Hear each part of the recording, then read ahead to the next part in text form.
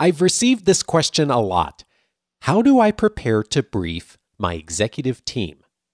I've also heard this complaint many times from executives. I wish people would just tell me what I need to know. On this episode, Nancy Duarte returns to the show to share the key principles for influencing executives. This is Coaching for Leaders, episode 450. Produced by Innovate Learning, maximizing human potential.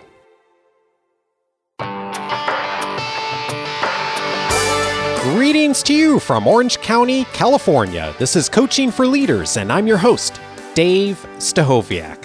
Leaders aren't born, they're made. And this weekly show helps you discover leadership wisdom through insightful conversations. A key skill that leaders need is to be able to influence in so many different venues, presentations being one of them. And one of the audiences that we all need to influence, I should say almost all of us need to be able to influence well, is executives. Whether those be executives in our own organization, whether those be executives in another organization. Today, I'm really glad to welcome back to the show someone who has a great expertise on doing this. Sometimes there is just one person who comes to mind when you need to discover how to do something better. And if you ask me who the leading expert in the world is on visual messaging, that's easy. It's Nancy Duarte. Nancy is a communication expert who has been featured in Fortune, Time Magazine, Forbes, Fast Company, The Wall Street Journal, New York Times, and many others. Her firm, Duarte Inc., is the global leader behind some of the most influential visual messages in business and culture. As a persuasion expert, she cracked the code for effectively incorporating story patterns into business communications. She's written many best-selling books, including Slideology, Resonate, and Illuminate. She is the author of the new book, Data Story, Explain Data and Inspire Action Through Story. Nancy, so glad to have you back on the show. Thanks for having me. The pleasure is mine. You have released a new book on data and story together. And I think there's an intersection there that you're really looking at with this book. Tell me about the intersection of those two words, data and story. Yeah, it's funny, as I talk to analytical profiles, the word story sometimes freaks people out because they think when I say the word story, it means fiction or fairy tales or fantasy. And that is not how I use the word story. We have so much brain science now. We can hook up an fMRI machine up to the human brain while the story is being told, and the results are fascinating. So the sensory parts of the brain light up. My brain and your brain would synchronize at the same time while a story is being told. And its power is it's crazy for the ability to recall and retell what we're hearing. And so applying story structures to data is what this book does. So that once you get to a place where you found the problem or the opportunity in the data, you have a communication situation. Suddenly now you have to communicate the problem or the opportunity you found in the data. And that's where this book, Data Story, kicks in, where it'll teach you how to frame what needs to happen because of the data in the shape of a story. Yeah, it's so fascinating, the science behind what we, I think, intuitively know as human beings. We hear someone tell a great story. And like you said, it's not about fiction or a novel necessarily, but it's about what's memorable. And I think about, you have this wonderful quote in the book, a Native American proverb that says, "Tell me the facts and I'll learn. Tell me the truth and I'll believe. But tell me a story and it will live in my heart forever." And I love that quote because it just speaks to the human experience of when it's a story, it's so much more likely that we're going to be able to remember it forever. It is something about the shape of it, the structure of it, and how it's told, how it's actually delivered that makes it live in your heart forever. And I think data can do that, especially when so much of what we're doing, major decisions today are made from data and shaping it in something that moves the human heart. You're not changing the data. The data is still true. It's still fact, but shaping it in a way that lives in a heart forever that's amazing. Yeah, and I appreciate you saying the word shape because how we shape it does vary depending on who our audience is. And your work is so focused on serving the audience well, whoever that audience is. And there is a difference, especially in a professional capacity, of who we're talking to, whether it's we're talking to our peers, whether we're talking to managers, or whether we're talking to executives. And specifically with executives, there are things that are different that we would do than if we were talking to a peer or a manager, perhaps. What's different? What's different about persuading executives? I think executives got into the position that they are in because they're pretty bright. And what happens sometimes is people try to fill in more gaps than an executive needs. And they work really, really quickly and are pretty bright. So if you have the opportunity to present to a board or an exec staff meeting, the minute they hear what you're proposing, most everything is filled in. They can see a lot of things. And so what you have to do is be brief, maybe even get a sponsor who has communicated to this executive before so you can understand how they process information, what formats they receive it in, but also how they like to receive information and what type of information. I spent a lot of time on this, so there's probably a lot to unpack about how executives receive information.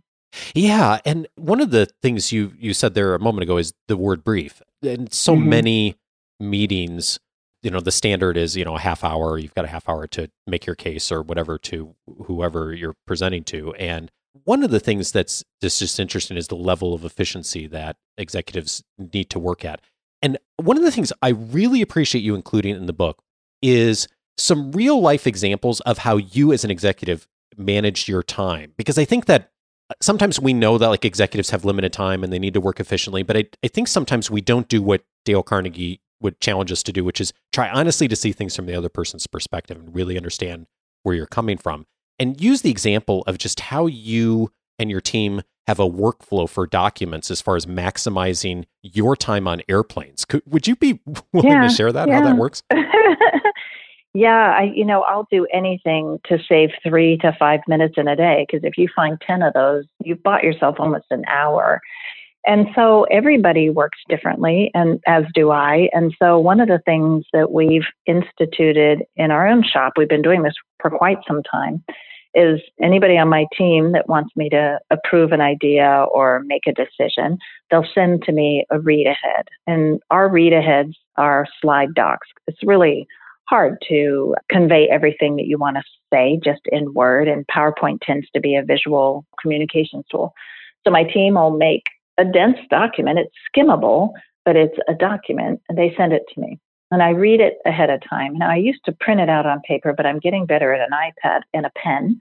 And I literally will write all my feedback on the document. And then when we meet, we spend time only going over the questions I have or the clarifying things that I need so that I can make the decision. So what happens a lot of time in organizations is they will use a meeting time to basically have a presenter present a document. And that's ridiculous, because I could read almost 3 times faster than you can present.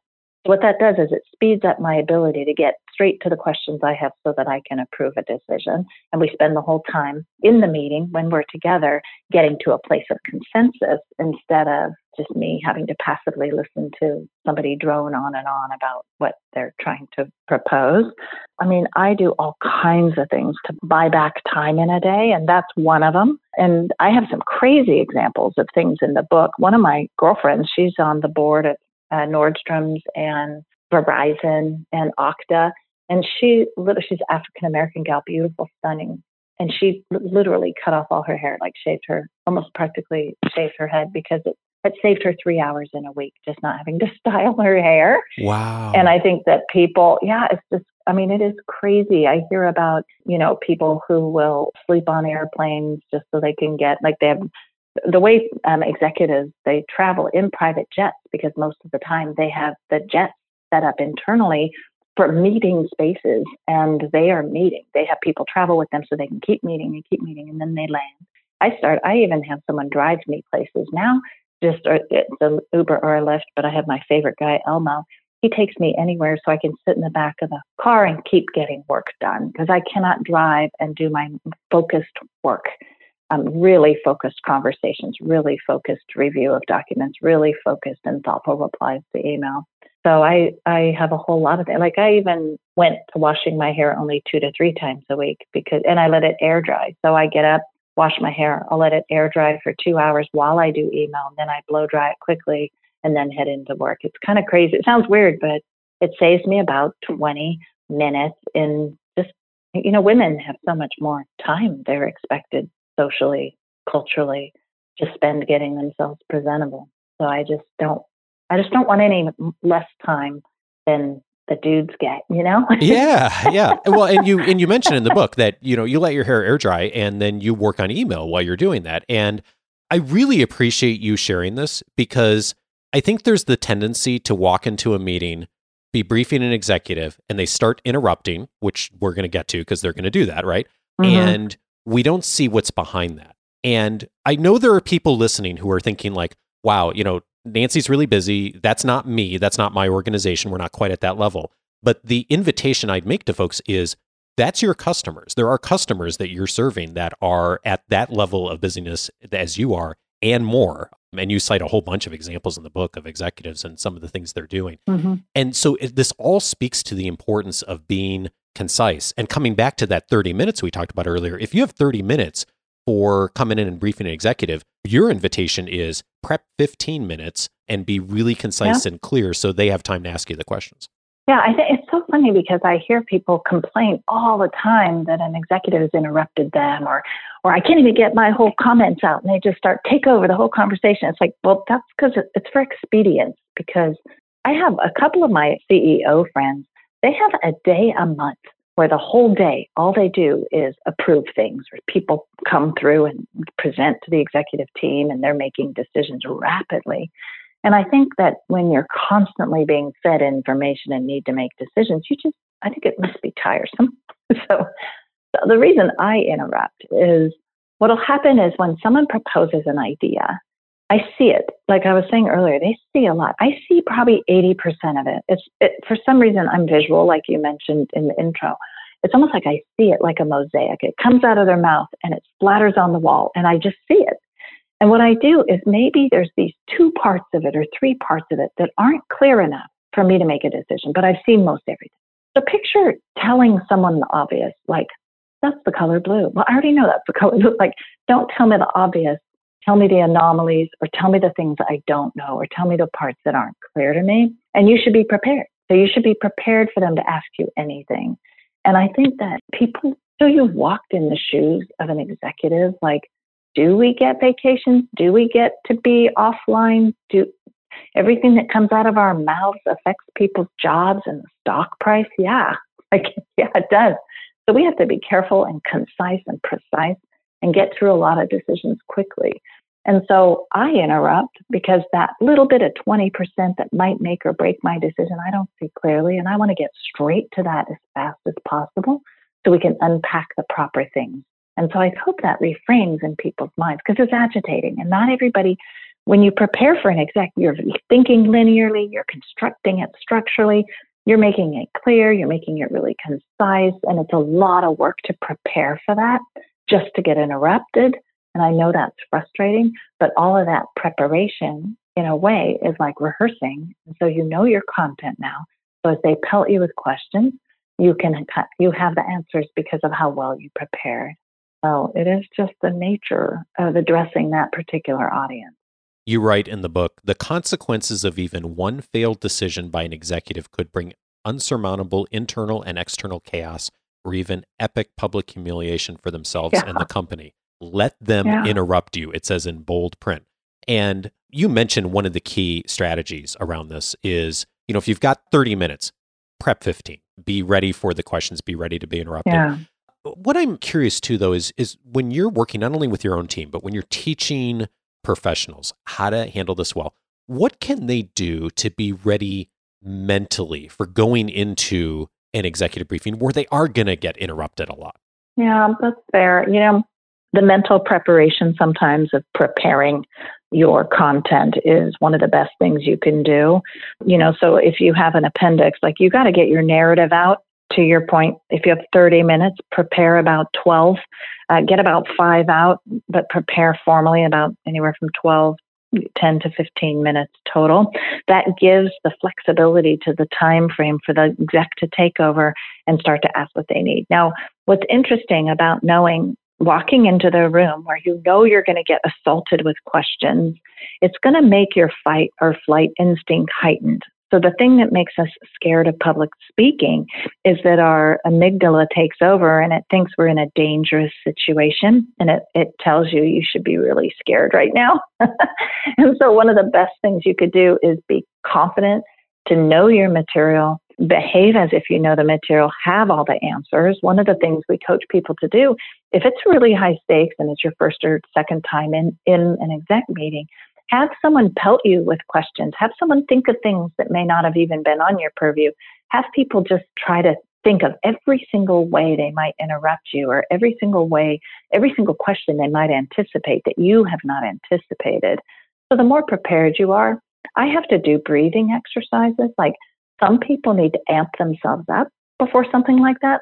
I did a blog post not too long ago about what people do as their pre-talk ritual. I noticed a lot of the men like listen to hard rock and or even heavy metal and jump around and kind of move their head around a lot, whereas I have to calm myself down. So I do something completely opposite. I breathe. I'm already kind of wound up, so I just kind of breathe.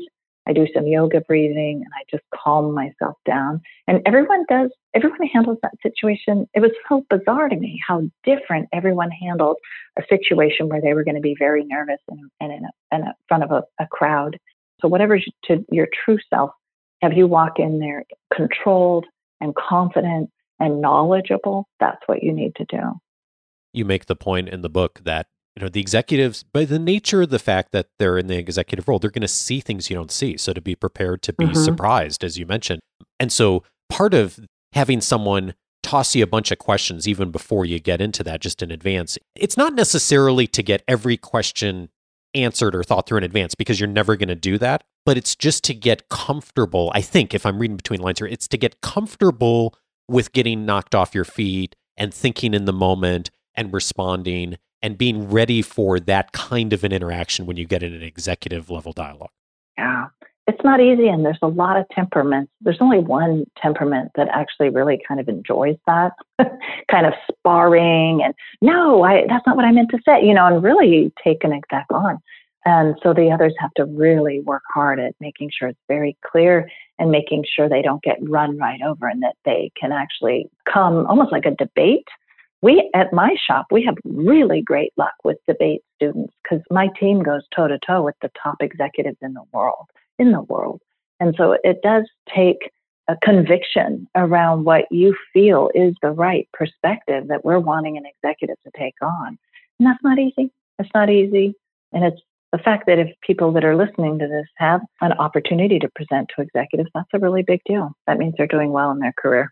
Indeed. And you mentioned a word a bit ago that I'd like to loop back to, because I think there's a ton of wisdom there potentially. And the word was sponsor. What is a sponsor, and how can a sponsor help you get ready for talking to an executive or group of executives? Yeah, so a sponsor is somebody who will teach you the ways of the mysteries of executives. So what they would do is, maybe they are already on the executive team, or they're a level down and present to the executive team often, but they would be the ones that prep you, that rehearse you, that help you. A lot of times they may be the ones that would be in receipt of the funding. So like, let's say you found a problem in the data and it's going to cost the company $10 million. And your boss wants you to go in and be the one to stand at the executive team and present it. There's a lot at stake a lot of times, money or time or a new strategy or initiatives when you're presenting at the exec table. So having somebody who is behind you on the idea and helps prepare you for how the politics work, where you should sit, how you should or should not behave. All those things are nuanced from culture to culture and from exec table to exec table. And you could really blow your whole career or make your whole career based on whether you have a sponsor or not. I had a mentor who used to say 5 minutes in front of the right audience can be worth more to your career than a year behind your desk. And I think about what you just said in using that few minutes of perspective from a sponsor can go a long way on not stepping in something you shouldn't, or perhaps making the choice that's going to really help leverage your brand in front of the organization, in addition to the reason that you're there presenting. Yeah, exactly. It is amazing how quickly a clear and bright communicator's career can travel in an organization. Yeah. And the sponsor might be, in fact, probably often is different, even within the same organization, depending on who you're talking to, which executives. You may have one sponsor for one particular action, another sponsor somewhere else. And if you're going to talk to a different organization, that sponsor is obviously going to change, right? Yeah. Yeah. You have to get a new one because that team is going to be very, very different. And I mean, there's some people who maybe could be natural at it, but yeah, it's like communication is like streams, right? And you put your canoe in the stream and you can travel on it when you travel well, but you got to figure out the right streams and the right kind of boat to work. And so I think it's really important that you really are a student of the culture, even in any new setting. Like even if you go and you're going to help on the board of a nonprofit, even that would be different how that team behaves even than the one at your company. So you just got to have eyes wide open. And in the same vein of being a student, part of this is also being a student of potentially the specific executive that you're talking with and working with. And you alluded to this a bit ago, just on how your team communicates with you, Nancy. One of the really helpful perspectives that's in the book for me was thinking about how executives prefer to communicate. And it's a 2x2 matrix. And on one side is the level of visual complexity that executives prefer. And on the other side is the distinction between it being written versus being spoken. Could you tell me how that emerged and what we should be watching for as far as thinking about how we would learn how executives want to be communicated to? Yeah, it's super interesting. So some are heavily weighted visual. I am. That's why I really prefer one idea per page in a slide doc. I can see the visual associated with the test. I'm very spatial with my text and pictures. Others aren't. Others, you can just pop an email. Part of it is how far along you are in their trust. So I have an employee who used to work for an executive of a top public company, and she would go in the data, have findings in the data, and she could actually write up a tight, short recommendation as a text while the CEO was on the corporate jet. She could text it and get approvals back because this person had gone through the cycle so many times of making the right kinds of recommendations. Now, the relationship didn't start there. It didn't start, hey, text me while I'm on my jet. It started with, wow, this person's thoughtful. Wow, this person tees up information the way I like it. Wow, this person's now my trusted advisor. And then they can text short, pithy things to them while they're on their jet, right? So you have to really understand, is this person a spoken word person or a visual person? Are they better when I hop in the car with them on their way to the airport? Like I've done that. I've had people when I went into a geo, I'm like, oh my God, the only time I can find is the 30-minute ride to SeaTac Airport. And like, I'll hop in the Uber and I'll drive with you. And then we have a meeting and they hop out and catch an Uber back. So you have to understand, like, are they spoken word? Are they written word? And what are they? And then you can communicate with them in the way that they know best. So the closer and closer you get to the executive and to the executive suite, each one of them is going to want to process information differently. I have one of my execs is almost all email all the time. Others are, regular cadence one-on-ones. Others are like, oh no, just surprise me when you need something. And then the medium is really important, whatever is their favorite medium to communicate with. You need to make sure you keep it really tight, really brief. A lot of people don't use hierarchy, like bullets, like anything they need to do to process it quickly, skimmably, and use the bold tool, use colors, use the highlighter function, like whatever you need to do to make sure they see what was the most important part. And then they can read, if they want more information than just the title or subtitle, they'll read the supporting information on the ones that they choose to report. So your word choices in your titles and subtitles are very important to use really good word choices. So it's very, very clear. As you said earlier, your team goes toe to toe with many of the top executives in business. And I'm curious how you figure this out, you and your team. Like when you're working with a new organization, a new executive, how do you efficiently determine what that preference for communication is with that person? Yeah, we actually spend time with their exec comm and ask those questions. We're like, okay, how does he run meetings or she? How do they like to make decisions? How are they going to behave in the room when we show up? Do we press them for answers or just nod and listen and then we all convene out of the room outside of that? I mean, all those things are things that we profile, we also look at where are they, how agitating or enjoyable is the subject matter to them. There's just so much you can learn by just talking to the people who work for them. Because when we're brought in at the highest level, that's because this message is pretty critical. And then the relationship forms. But yeah, we spend time really, because we don't want to mess up.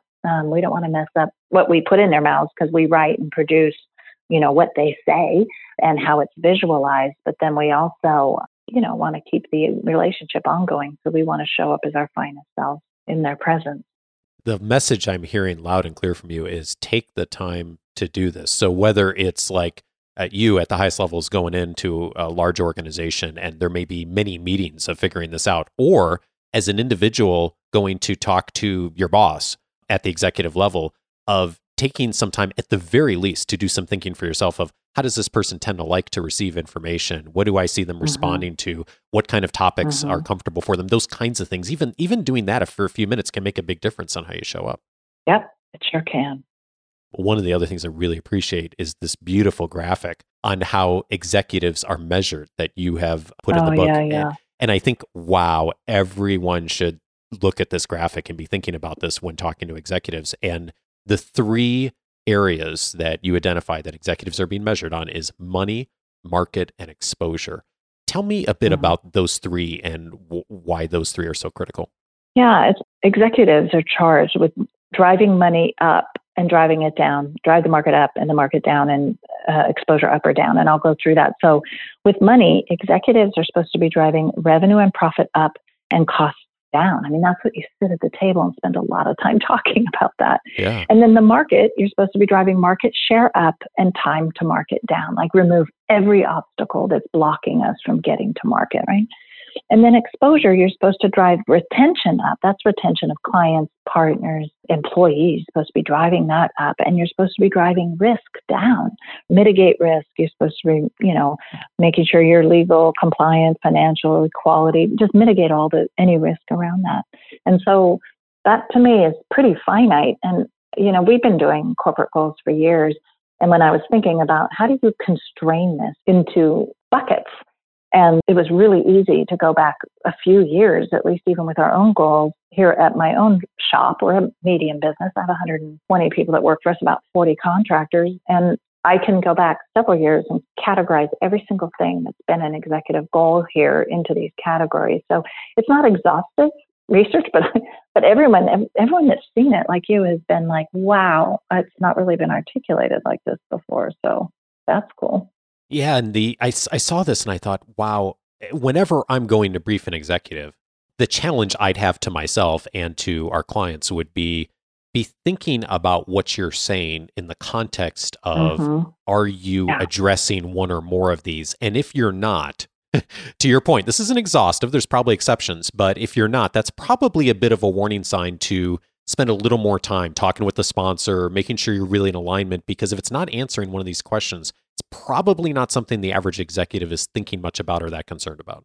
Well, and that's what's so bizarre is once I kind of figured out this framework for what execs care about, then there's another section in the book that helps you write words in a way that'll resonate. So if you're going to approach the exec team and you're going to propose a recommendation, if you review this model in the book, if you can tie your initiative to one of these things they're measured on and you use the language, they'll be like, oh my God, I need to care about this. Oh my gosh, they'll see it right away. And there's certain verbs, because the action you're asking people to take is also very important. There's a way to shape your recommendation with what we call performance verbs. Those would be KPIs or OKRs and stuff like that. Those are performance verbs. And then there's process verbs, which are the actions you do to improve the performance.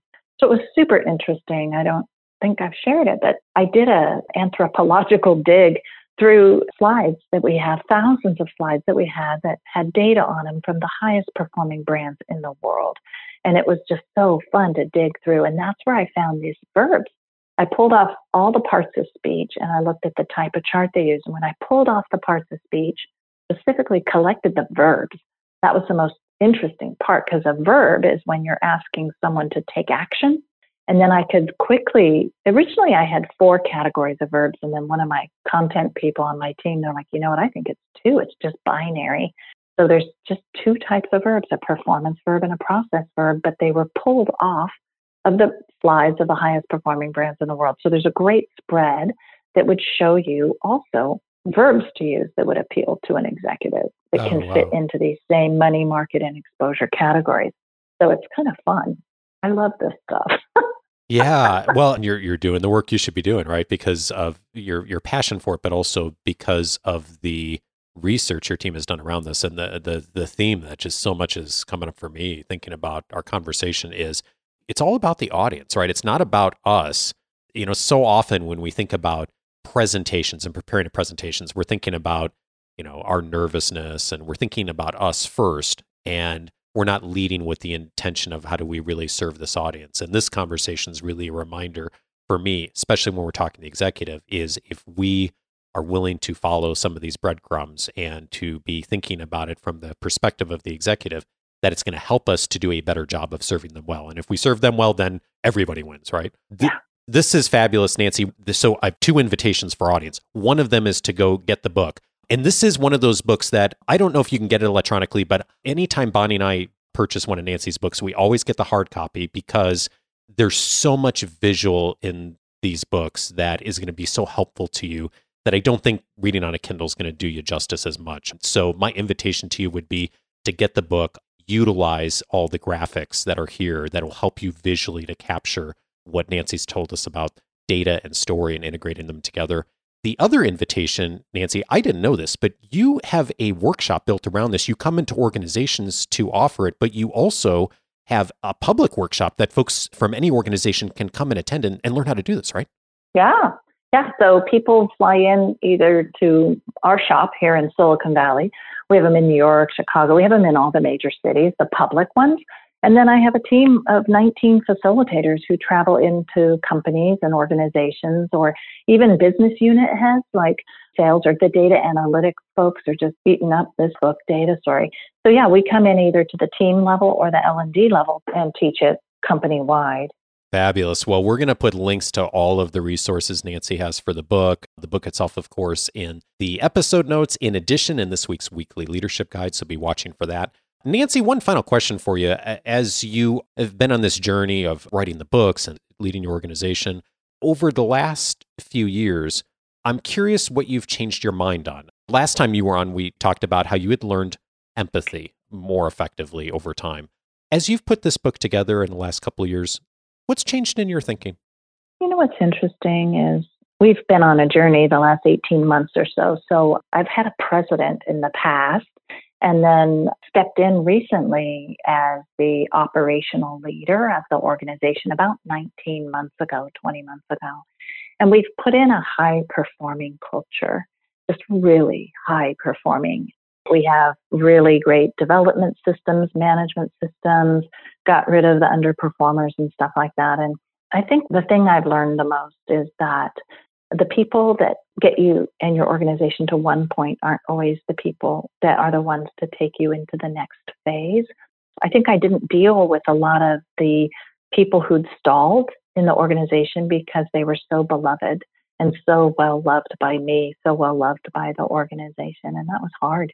And we're done, close to done. And it's so different. Like the whole company is vibrant and it's just so different now. And that was hard. This last season has been one of the hardest, but also one of my most defining moments as a leader. And I would say that that's definitely one of them, Dave. What prompted you to realize that you did need to do something different there? You know what?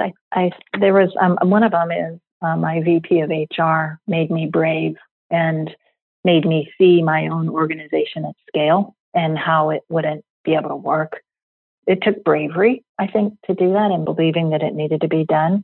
But also I started to realize that a couple people were like kryptonite. There was a person on my exec team that was kryptonite, and we would just spend every exec meeting tangling over where we were actually kind of misaligned around values, all the way to our values. And instead of dealing with it, I kept thinking, I'll produce data that'll convince her. Oh, she'll produce data to try to convince me, or we would just talk and contend and draw pictures on the whiteboard and kept trying to align. And no, I see it like this. Okay, well, I see it like this. Oh, I prioritize like this. Oh, I prioritize it like that. Like just the amount of tangling that happened in front of all the other execs in a really unproductive way. And I think I just was so caught up in trying to align for like 18 months, almost 2 years, trying to align with this other exec. It just stalled. It stalled our go forwardness, you know? And so I just feel like there were a couple people that were kryptonite, and we dealt with those first. And once they were gone, I could see. I think a thing that execs do is they can see the future. They could see based on history or based on the markets. We can kind of see a direction for ourselves. So the first thing that happened when I got rid of these 2 bits of kryptonite is I could see again. And I hadn't seen the future for a long time. And so then that motivated me to keep going, And it sounds sad or maybe cold, but we're such a different organization today in such a beautiful and winsome way. So I'm excited. Nancy Duarte is the author of Data Story, Explain Data and Inspire Action Through Story. Nancy, always a pleasure. Thank you for having me.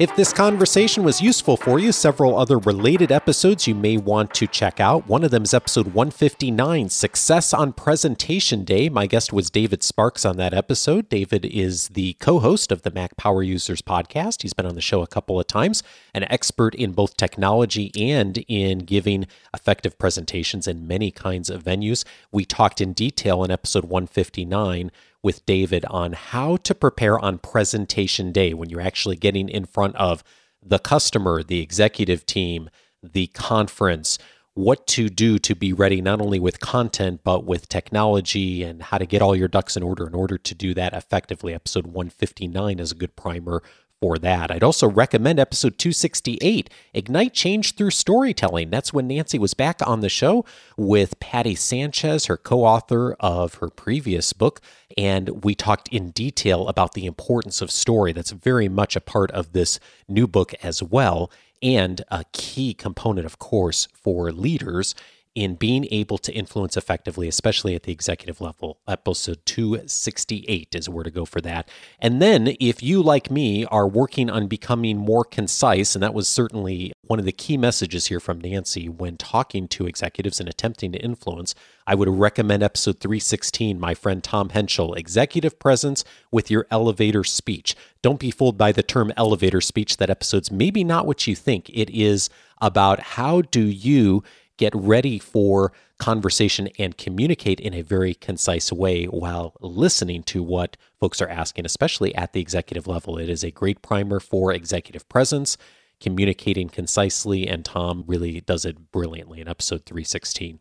And then finally, I'd recommend an episode of Dave's Journal, Get Your Emails Read, some of the tactics I've used over the years that have been helpful for me in being able to communicate more effectively over email, as many of you receive from me on a regular basis. For those of you who get the weekly leadership guides, you can check that out on the Dave's Journal podcast, which is my thinking about once a week on just some of the things that I've found that have been helpful to me, or reflecting on some of the conversations on the podcast over the years. Check that out online wherever you're listening to this show on. And then finally, I recommend also going over to the coachingforleaders.com website. That is where you can access the free membership for access to the entire library of episodes since 2011, searchable by topic, and so many of the other benefits that you receive from free membership. One of them is full access to all of my notes from the recent years of episodes, especially when we've had authors on the show like Nancy. One of the things that I do when I'm preparing for interviews is read the books and then highlight the things I think are most important and I want to pull into the conversations with guest experts, and I make all of those highlights available to you. You can find them inside the member portal. Just click on book notes. It'll also give you access to the entire library, plus my weekly leadership guide. Just go over to coachingforleaders.com to set up free access to all of that. Next week, Scott Young is my guest on how to help us all learn much faster. Join me for that and have a fabulous week. See you next Monday.